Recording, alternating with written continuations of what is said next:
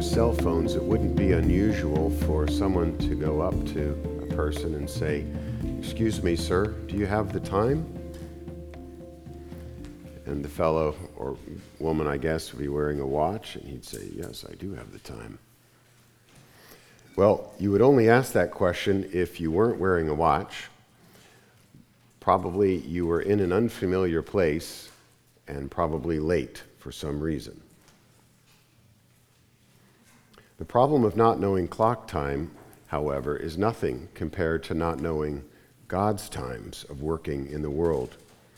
This greater problem actually is frequently addressed in Scripture, and Scripture in that sense is like a clock. It tells us what time it is. Here's one vivid example of people misjudging time. I've preached on this passage before. It's one of my favorites. In the Garden of Gethsemane, Jesus says, "My soul is very sorrowful," he says it to Peter, James, and John, "even to the point of death. Remain here and keep watch with me."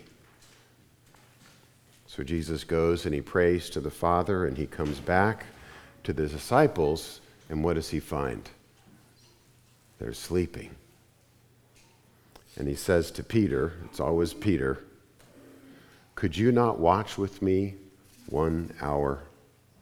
Watch and pray that you may not enter into temptation. The spirit is willing, but the flesh is weak." See, that's our problem. Our internal clocks, and I'm told that, well, we have them, but we don't really know what they are.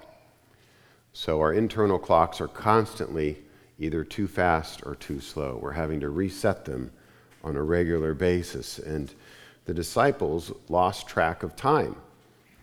And it isn't just that they fell asleep. They didn't realize the importance of the moment that was on them. Jesus was praying right before he was going to be arrested. Now, the fact that Peter, James, and John misjudged the importance of that moment isn't surprising. I mean, if you're even basically familiar with the New Testament, every one of the 12 disciples regularly did face plants when it came to figuring out what Jesus was up to and what he was trying to say. They got it wrong on a regular basis. In fact, you can read the Gospels and expect that. And the only people that seem to get it right are the least expected people, like the sinners and the tax collectors and the prostitutes. So we're like the disciples. Not only do we misspend our time from day to day, we lose track in a biblical sense of the importance of the hour, of who we are, and what we're called to do.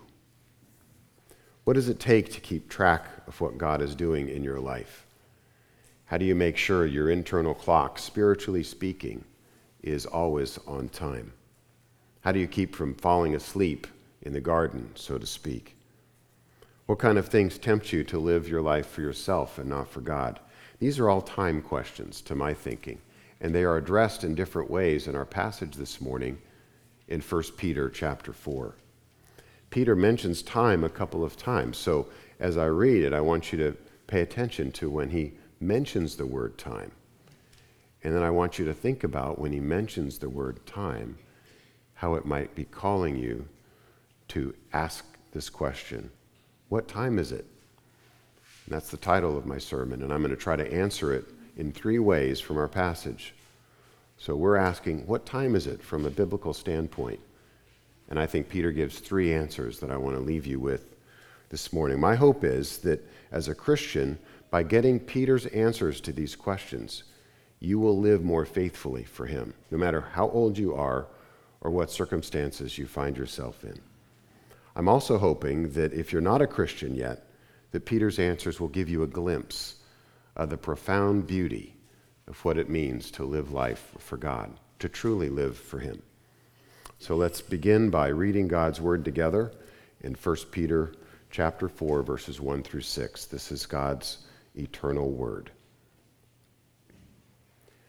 "Since, therefore, Christ suffered in the flesh, arm yourselves with the same way of thinking. For whoever has suffered in the flesh has ceased from sin, so as to live for the rest of the time in the flesh, no longer for human passions, but for the will of God. For the time is past, suffices for doing what the Gentiles want to do, living in sensuality, passions, drunkenness, orgies, drinking parties, and lawless idolatry. With respect to this, they are surprised when you do not join them in the same flood of debauchery, and they malign you. But they will give an account to him who is ready to judge the living and the dead, for this is why the gospel was preached even to those who are dead, that though judged in the flesh the way people are, they might live in the spirit the way God does. So far, the reading of God's holy word. Let's pray. O Lord, we thank you that your word does help us to keep track of time. Not time as we understand it, whether it's waiting for the end of school or for summer vacation to begin, or perhaps waiting for promotion or for someone we're in a relationship with to text us back or call us back, or waiting for some crisis to end. Lord, we want to know time as you measure it, and we want to know what time it is. So teach us from your word, help us and guide us, we ask in Jesus' name. Amen. Well, the first answer to the question, what time is it? Peter tells us it is time to arm yourselves. That is in verse 1 of our text. Take a look. It says, since therefore Christ has suffered in the flesh, arm yourselves with the same way of thinking. I'm calling this a time for arming. Now, I'm not talking about human arms, although they could be used as weapons. I'm talking about a weapon specifically. To arm yourself means to pick up a weapon.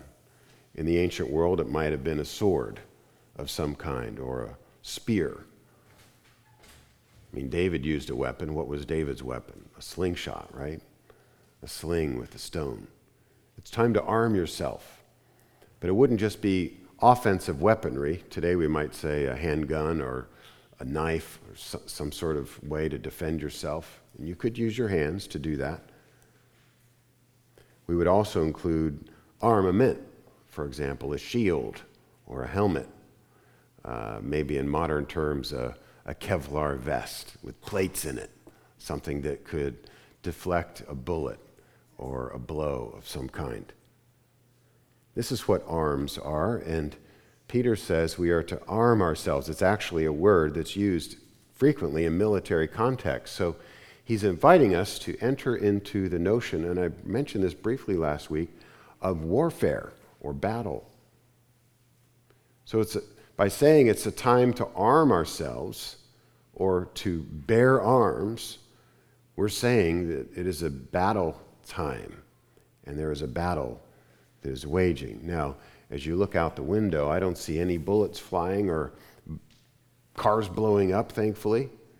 I mean, that isn't so far-fetched, I suppose, given what we read in the headlines all too frequently. We've talked about safety plans for us as a church, which involve defending ourselves, God forbid, in a tragic accident. But barring those sort of, if I may say, extreme examples, looking out the window, it's a peaceful day. It does not look like there's a battle raging. Now, there is a battle raging like in Ukraine, but right here, right now, it's hard to remember that you're in a battle. Everywhere you go, everyone is telling you all is well, all is at peace. But when you arm yourself, you're not listening to those messages. If you have a handgun and you're armed, the safety latch is off. Am I right? You're armed. This isn't theoretical at this point. Safety latch is on, it's theoretical. But when the safety latch is off, it's time for business, and you better be ready. I've learned to fire a handgun on gun ranges with my dad over the years, and I've done lots of target practice. I'm not very good, but he's taught me the rules of the road and how to act on a gun range, and there's a very important set of behaviors that anyone who handles a gun needs to practice. But when the target range and a silhouette is replaced with another person, that's business. And it's not messing around. And it's hard to remember, using this graphic example, that we are in a battle which doesn't involve paper targets when it comes to the Christian life. It's real. People are dying. Perhaps even one of you this morning, or many of you, are suffering and dying. If you had a wound, you might say you're bleeding out. It had a femoral artery, and the blood is pooling on the floor as we speak. Even though I don't see any actual blood coming out, thankfully, being aligned to the timing of God requires thinking in terms of battle. That's what Peter says. Christ has suffered in the flesh. Arm yourselves with the same way of thinking. So arming is not using guns, if I may be so specific, but it's a way of thinking, isn't it? Verse 1. There's a mindset involved in taking the safety latch off, pulling the pin on the grenade, in putting on a vest, or taking up a shield or a sword in the ancient world. It's a way of thinking that is called for. The not playing games, we're not playing around, we're playing for keeps. That's a way of thinking. By the way, this is hard for a child to grasp. It's hard for a young person to realize that we are in a life and death contest in which there are winners and losers. And we need to arm ourselves with this way of thinking, particularly when you're around your friends who look at you kind of weird for having Christian faith, or acting like Sunday's important, or reading your Bible, or raising your hand in class and saying that the particular secular atheist line that's being spouted off by the teacher is crazy, or at least there's another perspective. Some of you may be in Christian families that have non-Christian habits, and children find it difficult at times to align the misbehavior of their parents and the claims of their parents. The parents say that they're Christians, but then they don't act like it. So the parents are saying there's a spiritual battle going on, and the children can't see it because the parent, the father or the mother, seems to be just living just like everyone else. The mindset has to do with the content of your mind, your actual thoughts. But it's more than that. It's, this is an unusual word, axiom, A-X-I-O-M. It's a cool word. It's got an X in it, so that's cool. An axiom is a framework. So something that's axiomatic is something that is typical. So you're to arm yourself with an axiomatic mindset, a framework, a way of thinking about the world. Here's a few key points, a few axioms that you need to keep in mind. God is real. Jesus lived, died, and rose again for you. You are called to live for him and no one else. There are some axioms there that are like weaponry or arms or shields or swords that you need to take up on a regular basis, reminding yourself in reading the scriptures and in having conversations with fellow Christians. Colossians 2:18, the Apostle Paul describes a human way of thinking. That's not what you're to arm yourself with here. It's since Christ suffered in the flesh, you're to arm yourself with Christ's way of thinking, not the human way of thinking in Colossians 2:18. Colossians 1:21, same thing. Hostile with your thinking by doing evil deeds. So I know how you're thinking in some ways by the way that you're behaving. Our thoughts lead to feelings, which lead to actions. Speaking of an axiom, thoughts, feelings, actions. We can tell what you're thinking in some ways by the way that you're living. What is the mind of Christ? What is this weapon that you're supposed to arm yourself with? Well, what do you know about Jesus? He lived a perfect life. He was born of a virgin, which is to say, he's the fountain of a whole new race of human beings. He's the start of a new way of being human. That's what we know about Jesus. That's the Christmas story. And then what did he do? He grew as a child, and then as a teenager, and then as an adult. And never once did he sin, always obeying his Father's will. We know this about Jesus. He always set aside his will as to his human nature for the Lord's will, for God's will. And then, not only did he do that for himself, but he did something for you and me too. Christ's way of thinking not only sought to be obedient for himself, which he did, but he was obedient for you and for me. This is called his substitutionary atonement.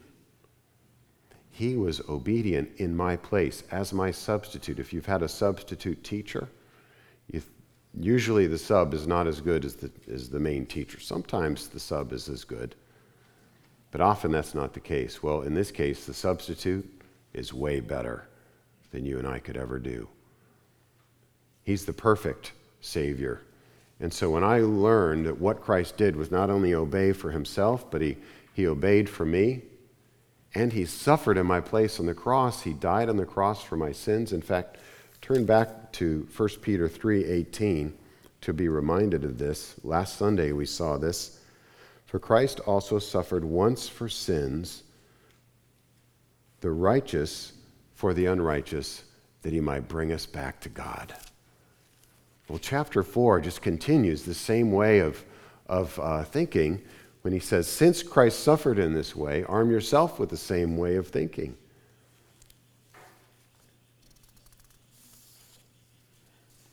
And then we saw the importance of baptism last week and how baptism unites us to Christ, associates us with Christ, and calls forth faith for a child. Baptism becomes a lifelong sermon that evokes faith from that child's life. For an adult who's baptized as a new believer, baptism and faith remind you that you are called to arm yourself with this way of thinking. I am to be related to Christ. I am to be using Christ as my guide and my guard. But this is something you have to choose. Peter says, arm yourselves. So if you're a child and you've been baptized, you need to arm yourself with the promises that have been given to you as an infant, which you didn't realize was happening to you at the time. You're now 10, 12, 15, 20 years old. It's time to arm yourself. If you're an adult and you remember your baptism, as I do, I need to arm myself with all that it means. I said last week I wanted you to think about and to celebrate your baptisms. This is why. Because what happens in this sacramental mystery is that you receive spiritual tools in which you may fight the enemy of your souls, because we are in a battle. Now, we live in a society that undermines and distorts your perception of time. It is not a time of battle, it is a time of peace. And some pastors do this too, by the way. They promise you prosperity and blessing and all is well. They hardly ever mention sin. It's a dirty word. But that's not helping you to arm yourself for battle. You need to choose a church where the pastor and the women and the men who are in leadership in the church are honest with you about the nature of the conflict. Because you know yourself well enough to know you really don't want to hear that. And if it were just a matter of hearing something that you wanted to hear, then why are we here? You need to be equipped, armed. That's what time it is. I love this verse in 2 Corinthians chapter 10, verse 4, talking about the nature of our warfare. The weapons of our warfare, Paul says, are not carnal, but mighty through God for the tearing down of strongholds and everything that sets itself up against the knowledge of God. We live in a world where people are erecting monuments of atheism and selfishness. And some of them are visible and some of them are just ideological or theoretical. And you are called at every moment of the day to evaluate what's going on around you in terms of Christ and the mind of Christ. That's what time it is. It's time to arm yourselves. Second answer to this question, what time is it, from our text, and it relates to the first. This is a feel-good sermon, by the way. It's not only a time for arming, but it's a time for suffering. Look at verses 1 and 2. Since Christ suffered in the flesh, arm yourselves with the same way of thinking. For whoever has suffered in the flesh has ceased from sin, so as to live the rest of the time in the flesh, no longer for human passions, but for the will of God. Our passage links to the previous section with the word therefore. Peter wants you to recognize that verses 19 through 22 are something of a parenthesis, and he's continuing the idea that he started in verse 18, talking about the sufferings of Christ. And he is calling you to imitate Jesus. Just as Jesus suffered, you need to be prepared to suffer. I think this is kind of Peter's way of saying what Jesus told him. Peter, if anyone would follow me, he must take up his cross and follow after me, denying himself. And that's hard. That's what suffering means. But it's not ordinary suffering. You know, lots of religions in the world, Islam has a doctrine of suffering. Hinduism has a doctrine of suffering. There's even a way to understand suffering in secularism. In fact, our Monday School of Discipleship this spring has dived deep into this question of how different world religions and philosophies approach suffering. What's unique about the Christian perspective of suffering, there's several unique features. One of them is that you don't suffer alone. In the Christian faith, Jesus suffers for you and with you. God, in the flesh, has suffered. And so, in this sense, the example of Christ, or imitating Christ, is catalyzed by the fact that Christ suffered first for you. You're not called to simply be like Christ. You are united to Christ and enabled to be like Christ. So the time for suffering means Christ's example flows from Christ's own obedience. So Christ's suffering in the flesh has given a new pathway for you, a new way for you to think about life, one in which you go beyond this life when time as we know it ceases. And so the things that you're experiencing now, you know, are temporary because Jesus has died and entered eternity. And since you're united with him, he's promised to bring you to where he is. That means there's a period or an end to your suffering. And the good things that you taste and see and experience in this life, there'll be a time when those things go on unendingly and in a beautiful way that's beyond your imagination. But Christ's suffering in the flesh also helps you to understand the hardships of this life with a different sense of time. What do I mean by that? When you suffer, you recognize that God is doing something in you that you can be thankful for, as hard as it may be at the time. Take a look at the text again. Whoever has suffered in the flesh has ceased from sin, so as to live for the rest of the time in the flesh, no longer for human passions, but for the will of God. You see, suffering here, Peter's saying, is productive. It's fruitful. If you see, we're going to see that we picked some berries. We, meaning my family, picked some berries. I got to enjoy the berries, but the strawberries are in the field. The peaches will be on the trees soon. Cherries, blueberries. Fruitful means that there's all the work of all those branches and leaves pushing out is going to result in something tasty and enjoyable and lovely. Suffering is like that for the Christian. It's fruitful. It produces something beauty. There's a phrase, beauty from ashes, that evokes this, that echoes some of the sufferings that we see in the characters of the Bible. Specifically, what does this mean, though, the one who has suffered has ceased from sin? Well, two things. It means that sin as a dominant power or a reigning power in your life is no more. It means that if you are outside of Christ, if you are not baptized, if you're not a believer, then sin is your master. Even when you do good things, you're doing them for the wrong reason. That's what that means. So having ceased from sin, what it means is when you're armed with the mind of Christ, you have a new Lord. Jesus is your Lord. But it also means, by the way, that sometimes is called definitive sanctification. It also means, though, that some sins in your life, as you progress in your sanctification, will have less and less control over you. That you'll see progress in certain areas of your life, whether it's in sexual temptation or your emotional temptations or in other temptations that you may have in breaking the Ten Commandments, due to the cleansing, sanctifying power of the Holy Spirit working in your sufferings. This is called progressive sanctification. So definitive sanctification is the breach, the once and for all break from sin as Lord in your life. You are now positionally free from sin. But we still experience sin on a daily basis. And so this verse speaks to both of those dynamics.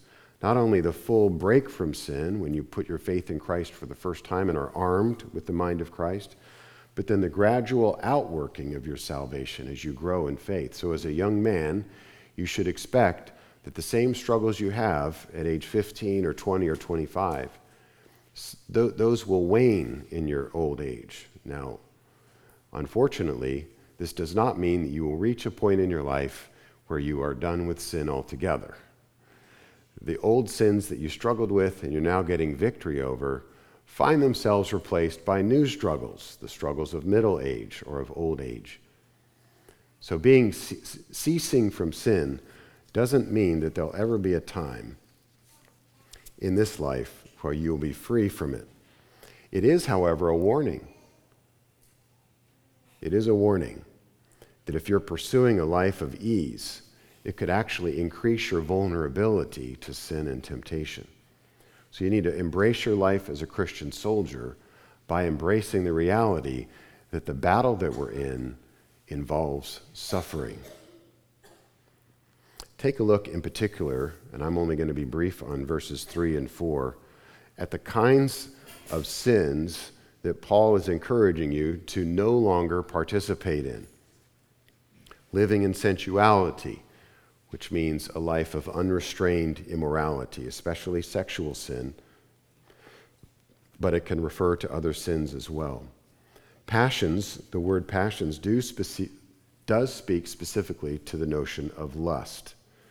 Drunkenness, the King James uses excess of wine here, describes drinking parties in the ancient world that could have gone on all night or, in some cases, for many days. Orgy was not originally a negative word. Originally, it was used to describe a gathering around a meal with a large group of people in celebration of something.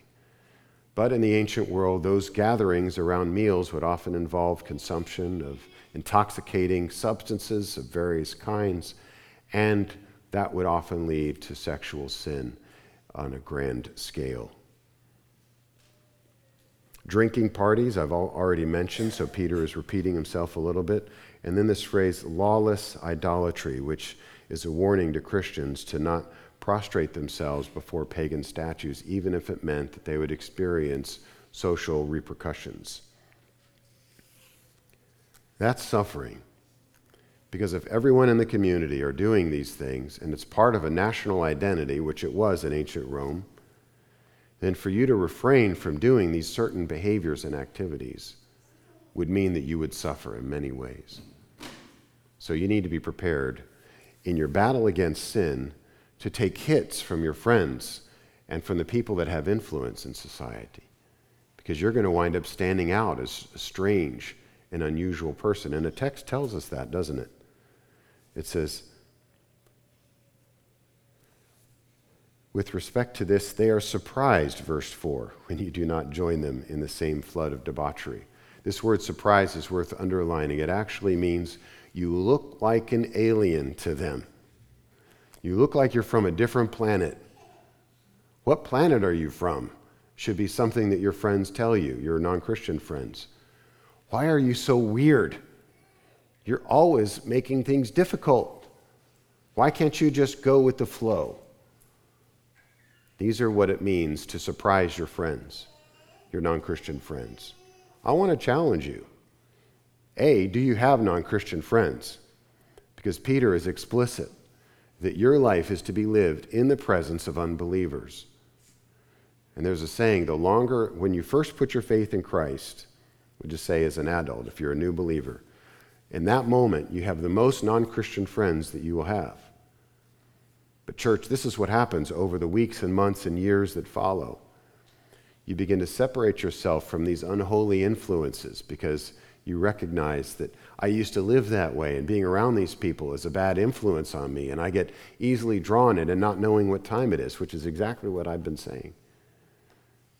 But over time, in trying to protect yourself from these unholy influences, you wind up having no one around you who could actually be surprised at the way that you're living. And so there's a balance here where, yes, you need to separate yourself from some friends and from some activities of some friends, but you're called to live out your life in the presence of non-Christians.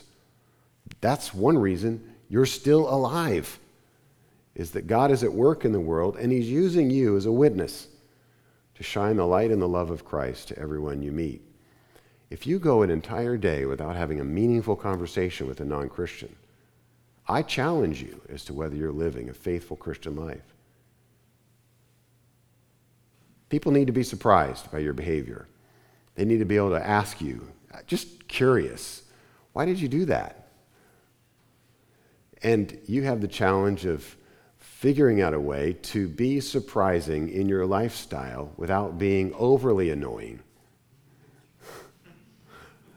I'm not sure how to do it. I tend to be overly annoying. And then I'm the opposite. I just fit right in. It's a time for arming. It's a time for suffering. And finally, and I'll be brief on this point, it's a time for hope. Hope can be seen in our text in several places. Look at verse 1. Since therefore Christ suffered in the flesh, arm yourselves with the same way of thinking, for whoever has suffered in the flesh has ceased from sin. Well, that's reason to hope. Sin is the most disgusting, depressing, and deflating thing you can do to yourself. And being enslaved to sin is the worst. And if you're still thinking about putting your faith in Christ or following him, let me invite you to do so, because Jesus said, if you put your faith in me, you will be free from sin. You will be amazed at the change that the Holy Spirit works in the heart of a believer. You will be amazed. But for those of you who are Christians, you can have hope, because this addictive compulsive behavior that you feel like you're a slave to, in Christ, you are free. Now, in my experience, and I have a lot of experience with sin, freedom from sin doesn't happen alone. It doesn't happen alone. Usually you need someone else or a group of people to help you get free, particularly from certain sins. Am I right? I know that's what many of you have experienced. And it doesn't happen in secret, which is related.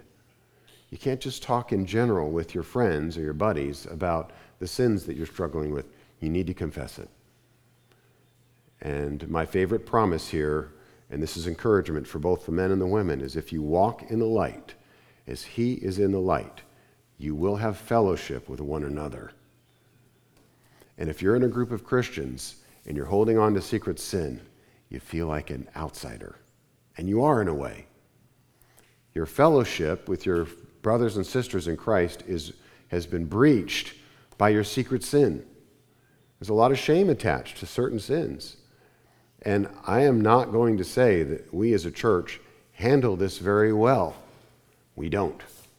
We try, we're sincere, but we're sort of ham-fisted when someone confesses sin and we're like, okay, this is our moment. We're going to be that warm and accepting body of Christ that understands sin, but we're also going to help hold people accountable to it. But man, speaking of live ammo, when that grenade goes off and someone confesses sin, there are body parts everywhere. Nevertheless, that is the path of victory. And I think you'd agree with me that the church needs more, not less honesty, less superficiality and playing of games, and more real Christianity. That's where the freedom comes from. That's where the hope comes from.